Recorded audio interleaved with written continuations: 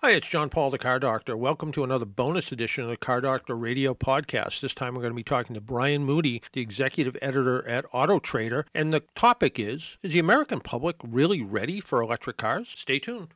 Well, hello, everyone. My name is John Paul. I'm AAA's Car Doctor. And with us today is Brian Moody. He is executive editor at Auto Trader. And one of the big questions a lot of people ask as we're heading towards electrification, and what a beautiful electric car you have behind you, is the public really ready for electric cars?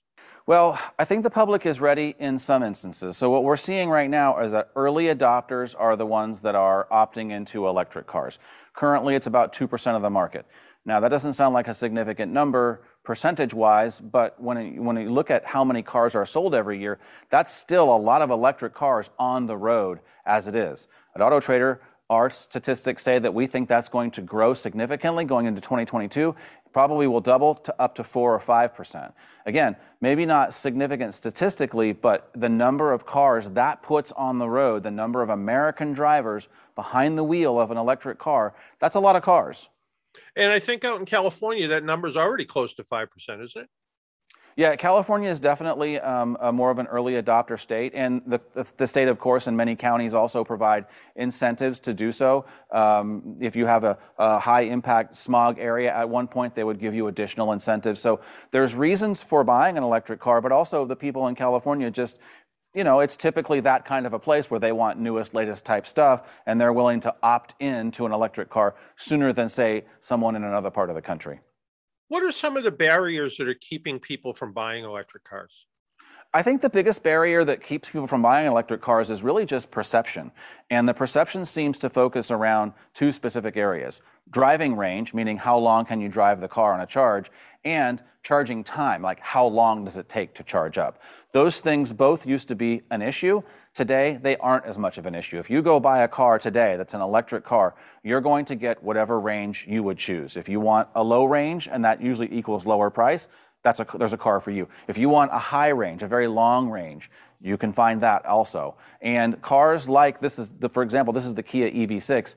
This has the ability to charge fast, to use DC fast charging, which means it can charge from 10%, if you run it all the way down to 10%, it can charge up to 80% in less than 20 minutes. So it really isn't the burden that it used to be. And I think those two things are the perceptions of what barriers are to electric vehicle ownership. And I think I read something that said one of the biggest concerns that people have is kind of running out of range anxiety. Right. But apparently range anxiety is really something that only people without electric cars seem to have, because most electric vehicle owners now seem to be very comfortable charging at home on a nightly basis and getting out in the morning and have a fully charged car. Right. So 80%, this is what we found, is that 80% of people who own electric cars are charging them up at home. So that does address what you're talking about, but it does open the opportunity for, do we need more public charging stations? Yeah, we probably do. But I think that right now, the idea of range anxiety is really just something that a person is worried about, and they might be worried about it needlessly. But regardless, it's a worry. Yeah, it is. And when it comes to some of the technology that we're seeing today, I know at my employer, we just ordered 5 Ford Lightning trucks. We're going to use them for road service, for instance. What's some of the newer technology that you're seeing? And certainly that Kia behind you is part of it. Well, yeah, so the Kia behind me, this is the EV6, has something that is a newest piece of technology. It has the ability to do fast charging, like we said before. That's a big thing, because it means that you can charge your car up for everyday use quickly, that kind of thing. Also, think about all the driver assistance features that you see coming up. Adaptive cruise control, lane departure correction, rear traffic braking, like this kind of thing where as you're backing your car out, if the car sees something, say a kid or a bike or an animal, it will stop automatically. Those types of things work better on an all-electric car. So an all-electric car lends itself better to being networked and, that kind of thing. Also, on some cars like this Kia, if you're camping or you're out in the middle of nowhere, you're having a picnic or you're tailgating because it's football season, you can plug in stuff to the car and power your tailgate without having to run the gasoline powered engine. So those types of things are little things I don't think the average person is thinking of. Yeah, and you couple that with things like lower maintenance costs and so forth. It seems like electric vehicles really offer a lot for the consumer. We're seeing, because the technology is changing so quickly, it seems like maybe you can't drive an electric car home before somebody else has a newer, hotter model hitting the market.